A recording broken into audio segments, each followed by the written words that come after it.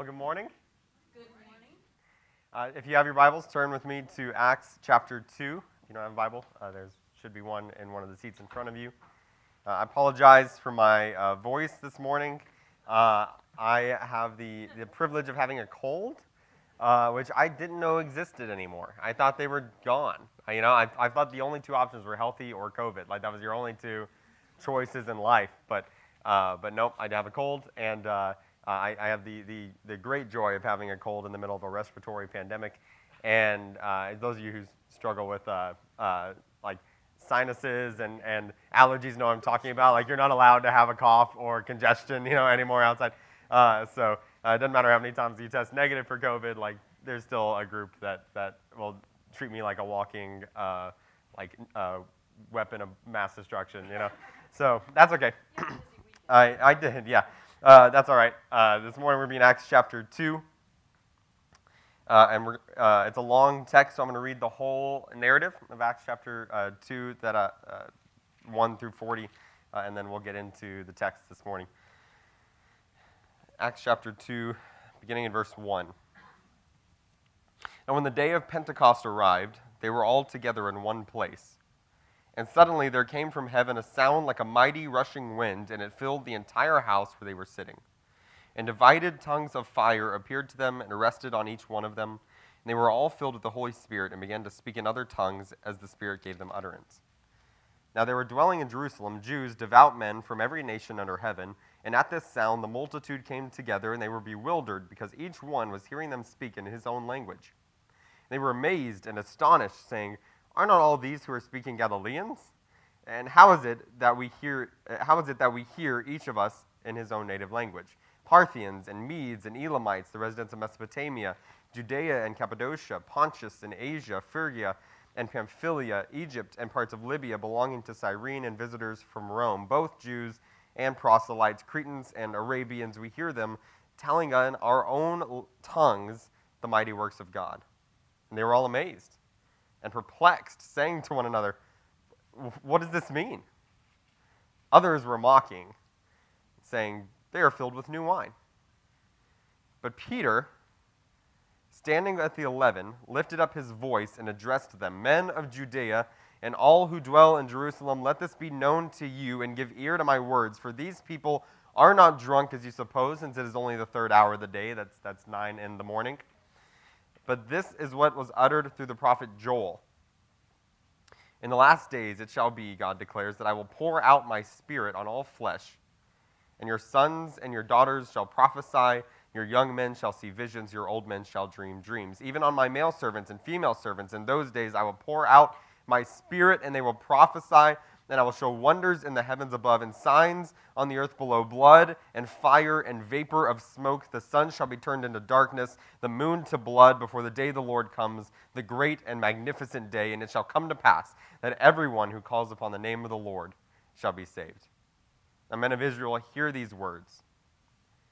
Jesus of Nazareth, a man attested to you by God with mighty works and wonders and signs that God did through him in your midst, as you yourselves know, this Jesus, delivered up according to the definite plan and foreknowledge of God, you crucified and killed by the hands of lawless men. But God raised him up, loosing the pangs of death, because it was not possible for him to be held by it. For David says concerning him, "I saw the Lord always before me, for he is at my right hand, that I may not be shaken. Therefore my heart was glad, and my tongue rejoiced. My flesh also will dwell in hope, for you will not abandon my soul to Hades, or let your Holy One see corruption. You have made known to me the paths of life, and you will make me full of gladness with your presence." Brothers, I may say to you with confidence about our patriarch David, that he both died and was buried, and his tomb is with us to this day. Being therefore a prophet, and knowing that God has sworn with an oath to him that he would set one of his descendants on the throne, he foresaw and spoke about the resurrection of the Christ, that he was not abandoned to Hades, nor did his flesh see corruption. This Jesus God raised up, and of that we are all witnesses. Being therefore exalted at the right hand of God, and having received from the Father the promise of the Holy Spirit, he has poured out this that you yourselves are seeing and hearing. For David did not ascend into heaven, but he himself says, "The Lord said to my Lord, sit at my right hand until I make your enemies your footstool. Let all the house of Israel therefore know for certain that God has made him both Lord and Christ, this Jesus whom you crucified." Now when they heard this, they were cut to the heart and said to Peter and the rest of the apostles, "Brothers, what shall we do?" Peter said to them, "Repent and be baptized, every one of you, in the name of Jesus Christ for the forgiveness of your sins, and you will receive the gift of the Holy Spirit. For the promise is for you and for your children and for all who are far off, everyone whom the Lord our God calls to himself." And with many other words he bore witness and continued to exhort them, saying, "Save yourself from this crooked generation." Let me pray for us. Heavenly Father, I thank you for this day at Pentecost. I thank you for the day that you poured out your Spirit on your church. I thank you, Father, that we today, as followers of Jesus, we today as your church also have your Spirit, that your Spirit is doing a mighty work in us and through us, God, that your Spirit is in our hearts, changing us and conforming us and molding us into the image of Jesus, convicting us of our sins and teaching us where we need to go. And God, that your Spirit is within us, empowering us to be the church that you've called us to be and to go preach the message that you've called us to preach. And God, I pray this morning that you would shape and mold us, that you would open our eyes to see what you have to teach us from this passage this morning. And God, that we would leave here as a church on fire for you, growing in our walk with you better because of our time in our word this morning. We love you. We praise you, and it's the name of Jesus that we pray. Amen. I think a lot of times when we read the Bible, there's a distance between us and the narrative. A lot of times we read Scripture, we read the stories in Scripture, but we read it from a distance because it's the Bible. You know, it is a different book than every other book. It's more powerful. It's God's revealed plan. It's God's revelation of himself to mankind. So there is a difference between the Bible and every other book, but we read it with this huge distance. Like we read stories like this in Acts chapter 2 and assume that the supernatural things are just kind of normal to the people in the stories because it's the Bible. That's what supernatural things happen. You know, like this. Clearly, that's what they were used to. So we read it with this weird distance. So this morning, I don't want us to do that. This morning, I want us to get into the text and see ourselves in the story, right? Not read it to figure out where we are, but just read it as if we're watching it unfold for the very first time. So I want to kind of set the scene for you guys. Imagine we're in Jerusalem about 2,000 years ago, right? It's hot and dusty. It's the middle of the morning, so you can see people starting to kind of make their way to the shade, trying to get out of the sun. You can smell and see animals everywhere. There's sheep and donkeys. You can see all the flies that are kind of making their way. We can take a moment and praise God that we live in 21st century America, where there's air conditioning, and when a fly is in your home, it's a fly and not a swarm of flies. But let's go back. We're in Jerusalem. It's hot. There are flies, and there are people everywhere. Because right now is Pentecost. It's one of the great Jewish feasts. It's one of the festivals outlined in the Old Testament. And so Jews from all over the world have made their way to Jerusalem to celebrate Pentecost there in Jerusalem where the temple is, kind of the hub of where all the other Jews are. And so there are people all over the place. Like if you find yourself in Jerusalem on this day, it's like New York. It's like New York City. Like there's just people everywhere, right? People from all over the world, people speaking different languages, people with different cultures, but there are people everywhere here to celebrate this feast. And so you're making your way through the city, kind of making your way through the crowded streets with people and animals and trying to get out of the sun. The disciples here are meeting in a really big room, probably similar to the size, maybe a little bit bigger, in what was most likely a little multi-roomed mansion here in the city of Jerusalem. And so these disciples, there are about 120 of them here listed in the story. And where we left off last week is the disciples were gathered together praying and waiting for the Holy Spirit. Jesus had told them to wait for the Holy Spirit, so they were praying and waiting for the Holy Spirit.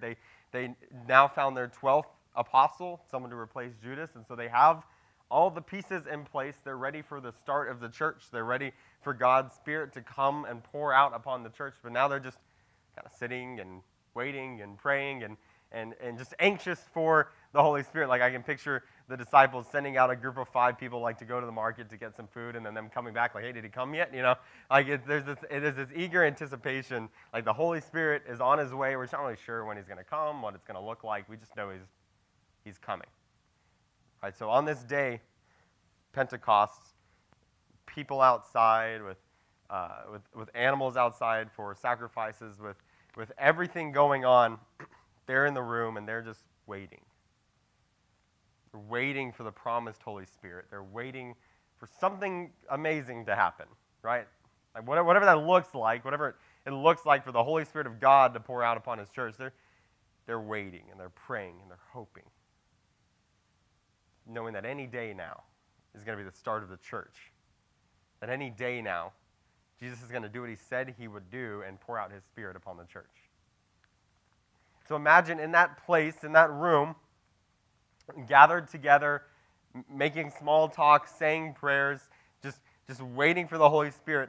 All of a sudden, a mighty wind fills the room. Like the sound of a mighty rushing wind just fills up the room with no warning, with no advanced, no sign saying, hey, this is what's going to happen. Like the wind sound just floods the room where these people are sitting.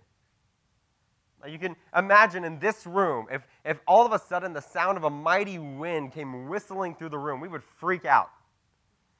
That'd be entirely unexpected.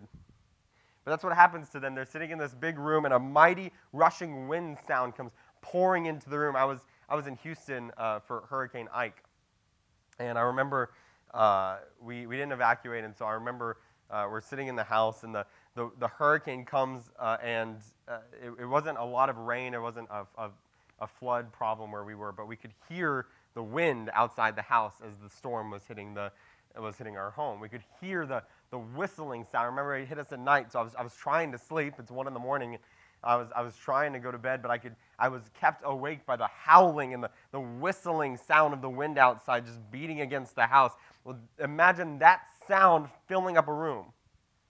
Like with no warning, with no sign that it's about to happen, just all of a sudden, the sound of a mighty wind fills the room.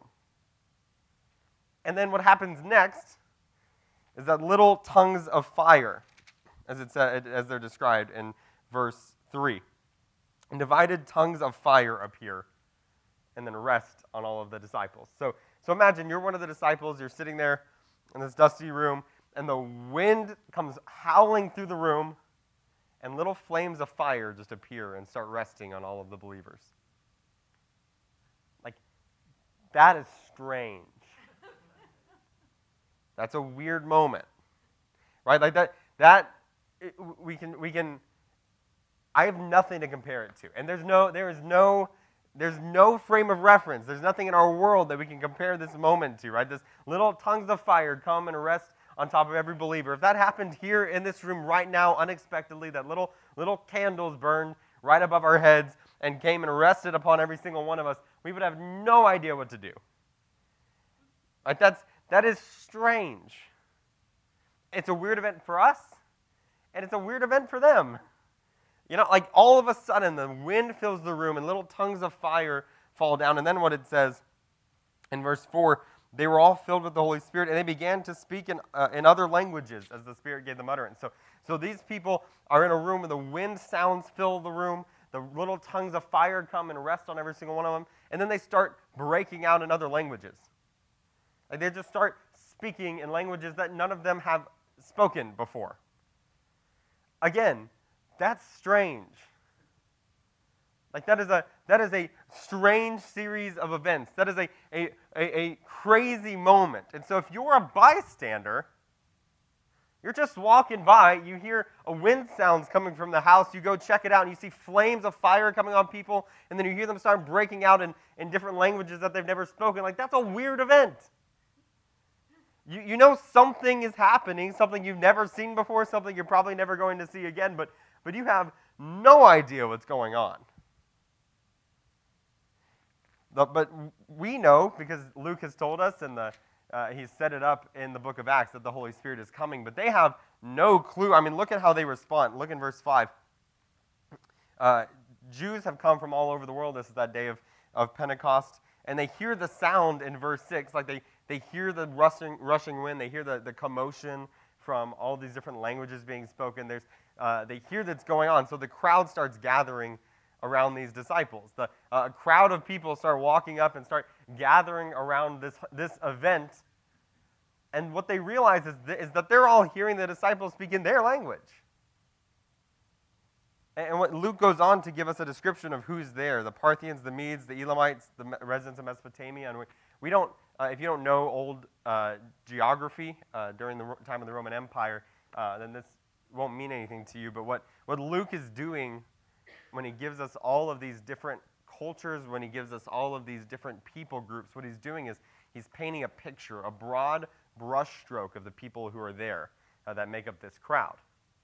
He starts all the way at one end with the Parthians. There's the Parthian Empire. These are people that are not part of the Roman Empire. These are, in fact, one of the main arch enemies of the Roman Empire, but these are residents of the Parthian Empire in the east, and he starts making brushstrokes, people, the Parthians, the Medes, the Elamites, and making brushstrokes from east to west. Just everybody in kind of the sphere of influence in their world have made their way to Jerusalem. And so this crowd is made up of literally like the whole world. It's made up of every tribe and tongue and nation that they can think of in their immediate sphere of influence.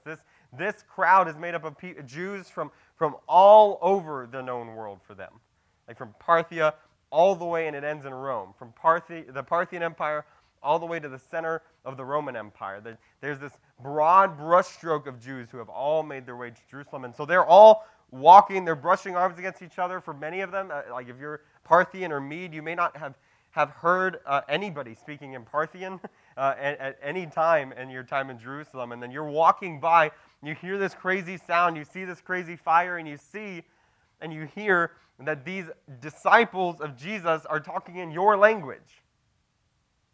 They're speaking in Parthian, they're speaking in Latin, they're speaking in Greek, they're speaking in whatever your native language is. They are speaking in your language, they're speaking to you, and you're seeing all of this. The question that the crowd gives is the question that we're supposed to be asking at this point. What does it mean? What's going on?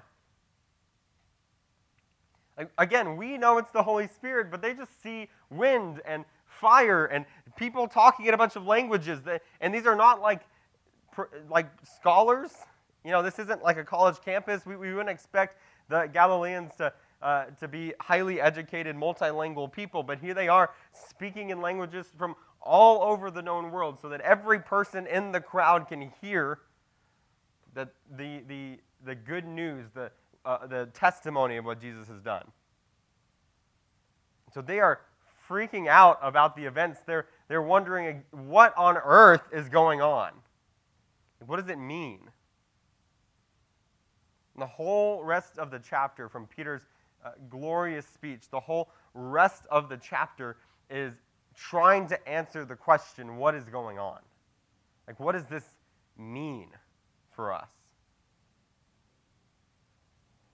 And we can see ourselves in the story. We can see ourselves witnessing the event, witnessing this strange occurrence, witnessing these things that we've never seen before, and that's what would pop into our head. What does it mean? You have a small group there in the crowd, and they offer a suggestion of what it means. There's a group there that says, I know what it means. It means they're drunk. Like, I know what this crazy event means. Like, these people are just wasted. and which I think is one of my favorite, funniest moments in this whole story, is because you know, everybody knows that when people start to drink a little too much, they become multilingual. Like, that's just a normal series of events. It's my favorite. I don't know. It's just that was their gut reaction, their initial explanation of that they're drunk, you know, and walking on by. But they're trying to answer, what does this mean? And there's a group there that says, that's what it means. It means they've had a little too much to drink. And Peter gets up and he starts his defense. Like Peter gets up and he starts to answer the question, what does this mean? And he initially starts out by saying, they're not drunk, it's 9 in the morning. And so he dismisses that explanation for what's going on. And he launches into this sermon that the whole thing is designed to answer, what does this moment mean? Like the wind coming, the fire showing up, the other tongues, like what does this mean for us? So what Peter says, beginning in verse 16, is this. This is what was uttered through the prophet Joel. So what Peter is doing is he says this moment was prophesied beforehand. Like this moment with the wind coming, the fire showing up, and the other tongues, like this is a moment that has been prophesied about long before it happened. So if we're going to understand what it means, we have to understand that this was something that was prophesied about ahead of time. And so he points to the exact prophecy of this event, and he says in verse 17, this is what Joel says. In the last days it shall be, God declares, that I will pour out my Spirit on all flesh, and your sons and your daughters will prophesy, and your young men shall see visions, your old men shall dream dreams, even on my male servants and female servants. In those days I will pour out my Spirit, and they shall prophesy. So what Peter says is going on, Peter's response, his answer to what it means, he says this is the moment, this is the day where God is pouring out his Spirit. And this strange wind and the fire and the tongues, this is the moment where the Holy Spirit of God is being poured out upon his people. And you can see this kind of logical progression with how he's using this prophecy from Joel, where it's the Holy Spirit of God is coming upon his people. And if that's true, then what we see in the passage, when does this happen? In the last days. The Holy Spirit of God, I mentioned this a couple of weeks ago, the coming of the Holy Spirit was directly tied to the kind of the end times, this end of days, when at the end of all things, God would pour out his Spirit on his people, and that's how they would live forever. And so the Spirit of God was tied to this permanent, eternal destination, like the end of time. And so if this is the moment when the Spirit of God is being poured out upon his people, then what Peter is saying is this is the last days. This is the end of time. Like this is the last event before there's judgment. This is it. So the Spirit is being poured out, which means this is the last days. And if this is the last days, that means the judgment of God is coming. We see that in verse 19. I will show wonders in the heavens above and signs on the earth below, blood and fire and vapor of smoke. The sun shall be turned to darkness and the moon to blood before the day of the Lord comes, the great and magnificent day. So when the understanding that these are the last days means that the judgment of God is coming. That at any moment, God's judgment will be poured out on the world. That the moment when God will correct everything that's wrong in the world is any day now. So because this is the moment that the Holy Spirit is coming, that means that these are the last days, which means the judgment of God is coming, which leads to the most important verse in this prophecy, verse 21. It says, it shall come to pass that everyone who calls upon the name of the Lord will be saved. So this logic that Peter is going through with this prophecy is that this is the moment of the Spirit's coming, which means that these are the end times, which means the judgment of God is coming, which means you need to call on the name of the Lord to be saved. Now, if you're one of the Jews in the audience, and we can even put ourselves here, if you're one of the people hearing this prophecy and hearing that logic, hearing that series of events, you're probably thinking you're okay. Right? Because when we hear prophecies about the end times, when I tell you that there will be a day when Jesus comes back and the judgment of God will be poured out on the world, most of us see ourselves in the camp of people that are on God's side. Like most of us see ourselves in the camp of people that are doing okay, that are going to celebrate that day. Most of us see ourselves in the camp of people that God has favor with, and so we're not going to be under the judgment of God. That's what most of us will see ourselves in when Peter says this prophecy, and that's where most of the Jews were. Like Luke says, these were devout men. These were men who who followed God. These are men who upheld the law. These are men that wanted to follow God with all of their heart, soul, mind, and strength. And so these are devout men. And so when they hear a prophecy about the coming day of the Lord and this day of judgment, they're listening to it the same way we would. That, oh, fine. Like, I'm on the right side. Who cares if the judgment of God is coming? I'm not going to be under that. So what Peter does next is he outlines this idea that no, the Jews are actually not okay. And if we can see ourselves in this story listening to Peter, we would have some of the same reasonings that the Jews would have of why they thought they were okay. Maybe we've grown up in church. We've spent our whole lives in church. We know the Bible. We try to live a good life. We've tried to do good things. We give our money to the church. We give our money to charities. We do good things in life. So when we hear stories, when we hear prophecies about Jesus coming back and the judgment of God coming, we see ourselves in the story and we say, we're doing pretty good. Like, I'm not going to be under the judgment of God because I'm a good religious person. Like, God's not going to punish me for that. The Jews are saying the same thing. I'm not going to be under the judgment of God because I try to follow God, because I follow the law, because I try to do what's right. In fact, like, I traveled hundreds of miles to participate in this festival here in Jerusalem. Like, the Jews are hearing this story and saying, I think I'm on the right side of this because of how I live, because of how I act. And a lot of times, you and I can put ourselves in this story, and that's how we respond. We respond in the same way. And there are people in churches all across America and people outside of churches all across America who would hear stories and prophecies about the judgment of God coming and say, you know what, I think I'm fine because I'm a good person, because I've grown up in church, because I know the Bible verses, because I have a perfect attendance record when at any time the church doors are open. Like, I think I'm okay. I served as a deacon in my church. I've done this or that. We see ourselves and we say, the judgment of God is coming. That's fine. I'm not going to be under it because I'm a good person. What Peter explains is that it doesn't matter what kind of person you are. It doesn't matter how religious you are. It doesn't matter how well you follow the law. It doesn't matter whether you do or don't participate in these religious rituals. What matters is how you think about Jesus Christ.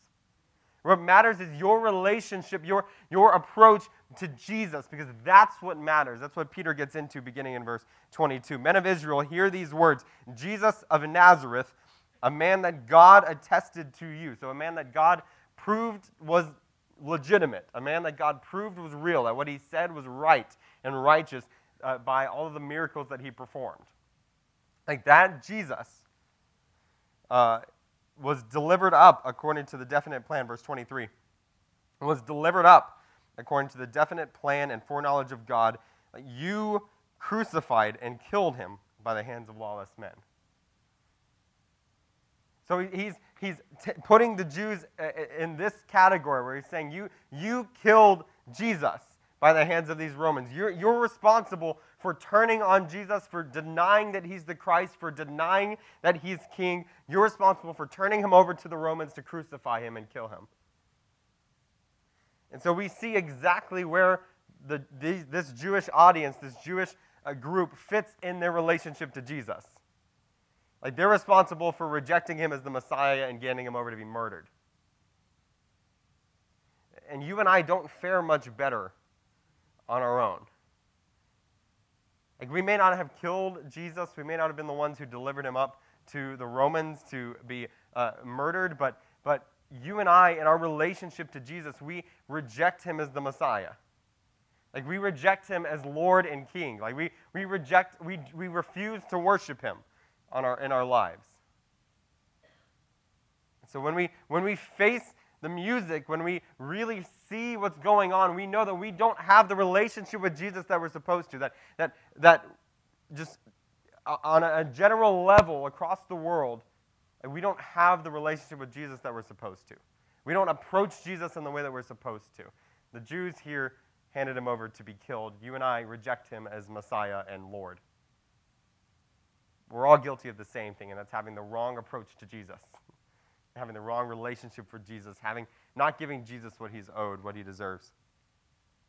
They handed Jesus over to be crucified, but verse 24, it says, God raised him up, loosing the pangs of death because it was not possible for him to be held by it. And he gives this quote from David. And this quote shows David prophesying that there would be one who would not see decay. That there would be one who would not be left to rot. There would be one whose soul would not be abandoned to the dwelling place of the dead. And if you read the psalm, you think it's talking about David. Like if you read the psalm that David writes this in, if you read Psalm 16 where this is found, it sounds an awful lot like David's talking about himself.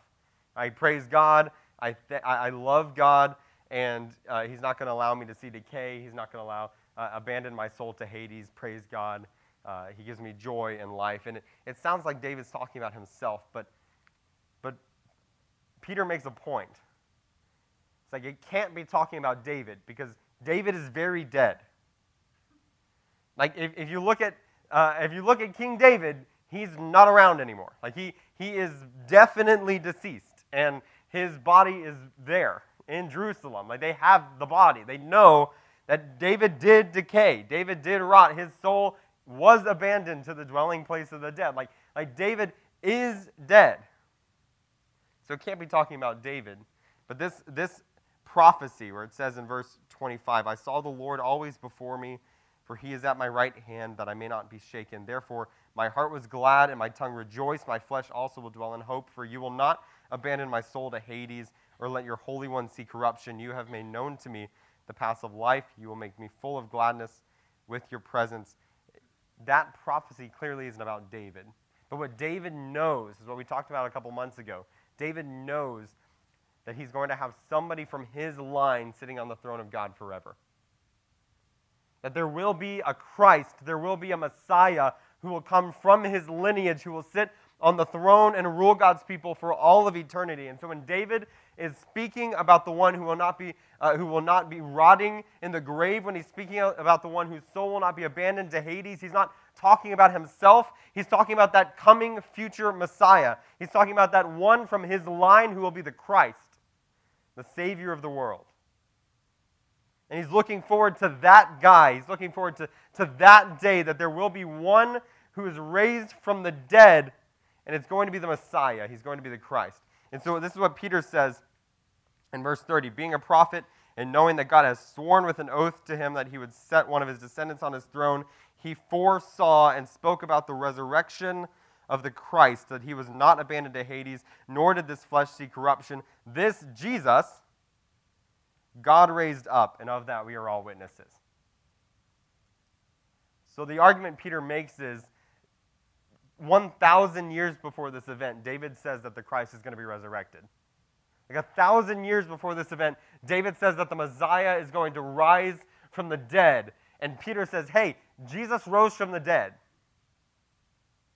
Like, put the two together. Like, Jesus said he was the Messiah. Jesus said he was the Christ. And then he rose from the dead. His resurrection proves that he was the Messiah. That he really was the Christ that he said he was. But he goes on. It says in verse 33, being therefore exalted at the right hand of God, and having received from the Father the promise of the Holy Spirit, he has poured out this that you yourselves are seeing and hearing. So he's taking him back a moment to this prophecy that Jesus gave while he was alive. He says, I'm going to go to the Father, and then I'm going to pour out my Spirit on you. I'm going to go to the Father, and I'm going to pour out my Spirit on mankind. This is prophecy that he gave well ahead of time. And so Peter points to this prophecy, and then he points to the prophecy that David gave 1,000 years before in verse 34. The Lord said to my Lord, verse 34. The Lord said to my Lord, sit at my right hand until I make your enemies your footstool. So this prophecy 1,000 years before, King David says that the Lord, the God, Yahweh, the God the Father, that Lord said to another Lord, sit at my right hand. And the Jews reading this just kind of put David in this passage and really don't explain it at all, really don't know what it means. But what this prophecy shows, and what David is pointing, or what Peter is pointing out here, is that this shows that Jesus Christ is the Lord, that he is God, that he is the same level, the same authority as God the Father, that Jesus really is the Son of God, like he said he was, because the Lord, Yahweh, said to the Lord, Jesus, sit at my right hand until I make your enemies a footstool. And we see that play out in the prophecy that Jesus gave when he says, I'm going to go to the right hand of the Father and pour out the Holy Spirit. Like the right hand of the Father means he is at a position of authority, that he really is the Lord of Lords and the King of Kings, that he really has ascended and he really is the Son of God, that he's worthy of worship and praise. And so it's an application of this prophecy that he really is the Lord.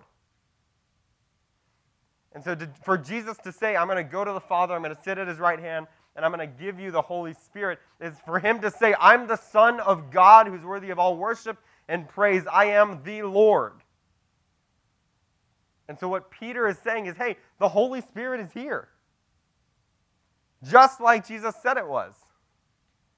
The Holy Spirit has been poured out just like Jesus said it would. And so that means this is a fulfillment of the prophecy that David said 1,000 years before, and it's a fulfillment of what Jesus said he would do. That Jesus really has been resurrected and ascended and is now seated at the right hand of God. That he really is Lord. That he really is worship of all praise and glory and honor. That's why Peter is able to say in verse 36, let all the house of Israel therefore know for certain that God has made him both Lord and Christ, this Jesus whom you crucified. So the resurrection of Jesus proves that he was the Christ, because that's what was prophesied ahead of time by David. And the ascension of Jesus and him sitting at the right hand of God and pouring out the Holy Spirit is proof and evidence that he really is Lord, that he's really worthy of all worship and honor and praise. And so the resurrection and this moment, this crazy moment with the wind and the fire and the tongues, it's all proof and evidence that Jesus is Lord. And so what it means is that we need to worship him. What it means is that we need to have the right relationship with Jesus, the right approach to Jesus, that he's not just some good guy, that he's not just some man who is caught up in the wheels of history, that he's not just some prophet, he's not just some religious teacher, but he is the Messiah, he is the Savior of the world, and he is Lord, he is the King of Kings, that he's worthy of all worship and honor and praise. This moment of the coming of the Holy Spirit is not something we're supposed to dissect as well, are we going to have tongues of fire? Are we going to have these foreign languages? All of it is to prove and to show evidence that Jesus is Lord. So the crowd hears this. And remember where Peter started this sermon was reminding them of where they stand with Jesus. Hey, you killed him. He says it again in the conclusion. Let all the house of Israel therefore know for certain that God has made him both Lord and Christ, this Jesus whom you crucified. Like he reminds them again, this is where you stand in relation to Jesus. You're a crowd that crucified him. So they say, when they hear this, they were cut to the heart and said to Peter and to the rest of the apostles, brothers, what shall we do? Jesus clearly is the Christ. Jesus clearly is Lord. And we clearly are under the judgment of God. We're not on the right side of this. And I know we're not on the right side because you have the Holy Spirit and we don't.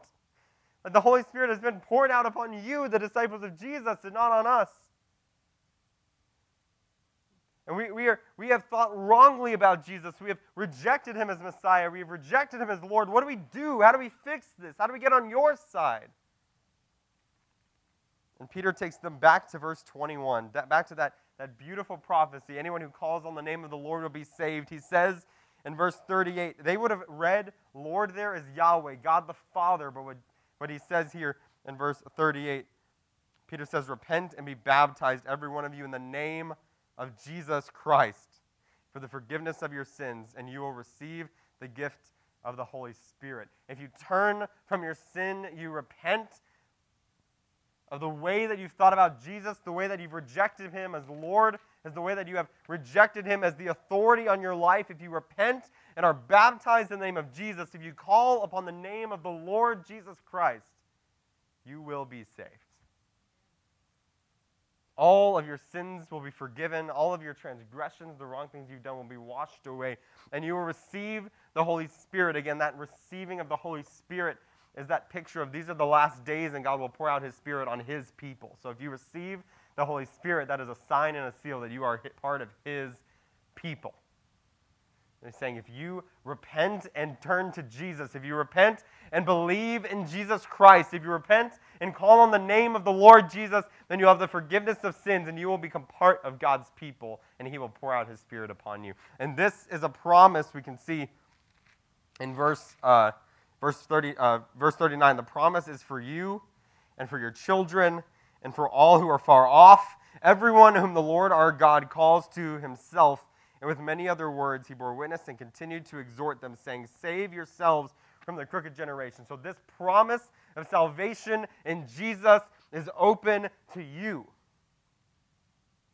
And this promise of salvation in Jesus is open to the people in this crowd, the people who are outside of this crowd. It's open to the Jews, and we know now is open to the Gentiles. It's open to people who live in Jerusalem, and it's open to people who live in Roanoke, Texas. Like it is open to people all over, wherever God will call people to Himself. It is an opportunity. It is open for you to repent and to believe in Jesus and have your sins washed away and to receive the Holy Spirit. And we see earlier in the passage that the pouring out of the Holy Spirit is not based on age. It's not based on marital status. It's not based on gender. It's not based on social status. Like there's nothing that keeps you from being part of the people of God. There's not one thing that you've ever done. There's not one thing that you can call yourself and claim for yourself that will keep you from being part of the people of God. What matters is not what you've done. What matters is not who you are. What matters is not all the boxes you check. What matters is your relationship with Jesus. Have you called upon the name of the Lord Jesus Christ to be saved? Because when you repent and you turn to Jesus and you start worshiping Him as Lord, when you start worshiping Him as God, you will be saved. And you'll have the Holy Spirit poured out for you. Again, we can see ourselves in listening to this and hearing this because the promise is made to us just as much as it was to them. And the text is calling out to us. It is crying out to us. Luke records this whole event and the whole sermon, this lengthy passage, to cry out to us and say, repent and believe in Jesus while you can. Like, repent and put your faith in Jesus while it's still an option. And that last little phrase, while you can, sounds scary. It sounds like a fire and brimstone, this terrible like fear tactics. But as Peter points out, these are the last days. There's nothing left on the calendar for God's work in history other than coming back. And so the next thing on the calendar is the judgment of God. You don't have the luxury of hoping and waiting for the Messiah to come to fix things, because the next time the Messiah comes, it will be in judgment. But the message is a hopeful one, a one of life and joy and peace, because while it's still called today, you have the opportunity to believe in Jesus Christ, to turn from your sins, to become part of the people of God. And so this text is crying out to us, saying, repent and believe in Jesus while we can. This morning, there may be some of you here today who can hear the sermon that Peter is giving. You can say to yourself, I used to think that I was outside of the judgment of God. I thought I was a good person. I may have checked a lot of boxes. I may have done a lot of good things. I may have even called myself a Christian for most of my life. But I know that I've never worshiped Jesus as Lord. That I've never worshiped Jesus as the King of Kings and the Lord of my life. And if that's you this morning, then the text is calling out to you, begging you, repent and believe in Jesus. So this morning you have an opportunity to do just that. And if you're sitting in the audience, you've heard the sermon from Peter, you've witnessed what's going on, and you can say, I have a right relationship with Jesus. I've honestly placed my faith in Him. I've honestly called out to Him and have worshipped Him. Then you can see from the text that we have all received the Holy Spirit. That if you've placed your faith in Jesus, you've received the Holy Spirit. And so we need to be a church that lives as if we've been filled with the Spirit. And we need to be a church that lives like we are followers of Jesus Christ as Lord who have received his Holy Spirit. The Holy Spirit will do a few things in our lives. He'll convict us of sin and begin to shape and mold us into the image of Jesus. He'll empower us to be the church that he has called us to be. And one of the things most importantly from this text that he'll do is he mobilizes us to go reach the world with this message of the gospel. To go proclaim the message that Peter proclaimed, to go teach and proclaim the glorious good news that there is salvation found in Jesus Christ, that Jesus is the Messiah and that he is the Lord of lords and the King of kings, and that he is coming back. The judgment is on its way, but there's life in Jesus' name. This morning we're going to sing. And if you've never placed your faith in Jesus, if you have never worshiped him as Lord, if you've never bowed down and praised him, you've never given up your own idols, you've never given up your own autonomy, you've never given up your own desires and your wills of your life, but you've never given those over and repented of those and worshiped Jesus as Lord, and this morning you have an opportunity to do just that. As we sing, I'm going to be standing right here. I invite you to come talk to me about what it means to worship Jesus as Lord and King. I invite you to come talk to me about what it means to receive life, to receive eternal life and salvation from Jesus, to receive the Holy Spirit poured out upon you so that you can be called part of the kingdom of God, part of the people of God. I invite you this morning, if you've never placed your faith in Jesus, that as we sing, come talk to me about what that means. If you're here and you have placed your faith in Jesus, I invite you to sing with all the joy that you can muster, that you are part of the people of God, that you have been redeemed and resurrected by Jesus, and you've received the Holy Spirit, and you are part of his kingdom. Let me pray for you. Heavenly Father, I pray for all those here who do not know you, all those here who have never worshiped you as King, all those here who have never placed their faith in you, God. I pray that you would wake us up and you would help us realize that it doesn't matter who we are, it doesn't matter all the boxes we've checked, it doesn't matter how good we've been, it doesn't matter if we've served churches in different capacities, it doesn't matter if we've gone to church our whole life, it doesn't matter if we have given money to the church. None of those things matter. What matters is our relationship to Jesus. What matters is if we worship Jesus as Lord, as the King of Kings, as the one who has all authority in our lives. So God, I pray for those here who've never done that. I pray that this morning would be the morning that they find life. This morning would be the morning that they are saved from their sin, can escape the judgment of God. I pray, God, that your coming judgment will be very real to us, and it would mobilize us in the power of the Holy Spirit to go out through these doors and to reach lost people with the gospel. And to proclaim this message on every rooftop that there is life that is found in Jesus.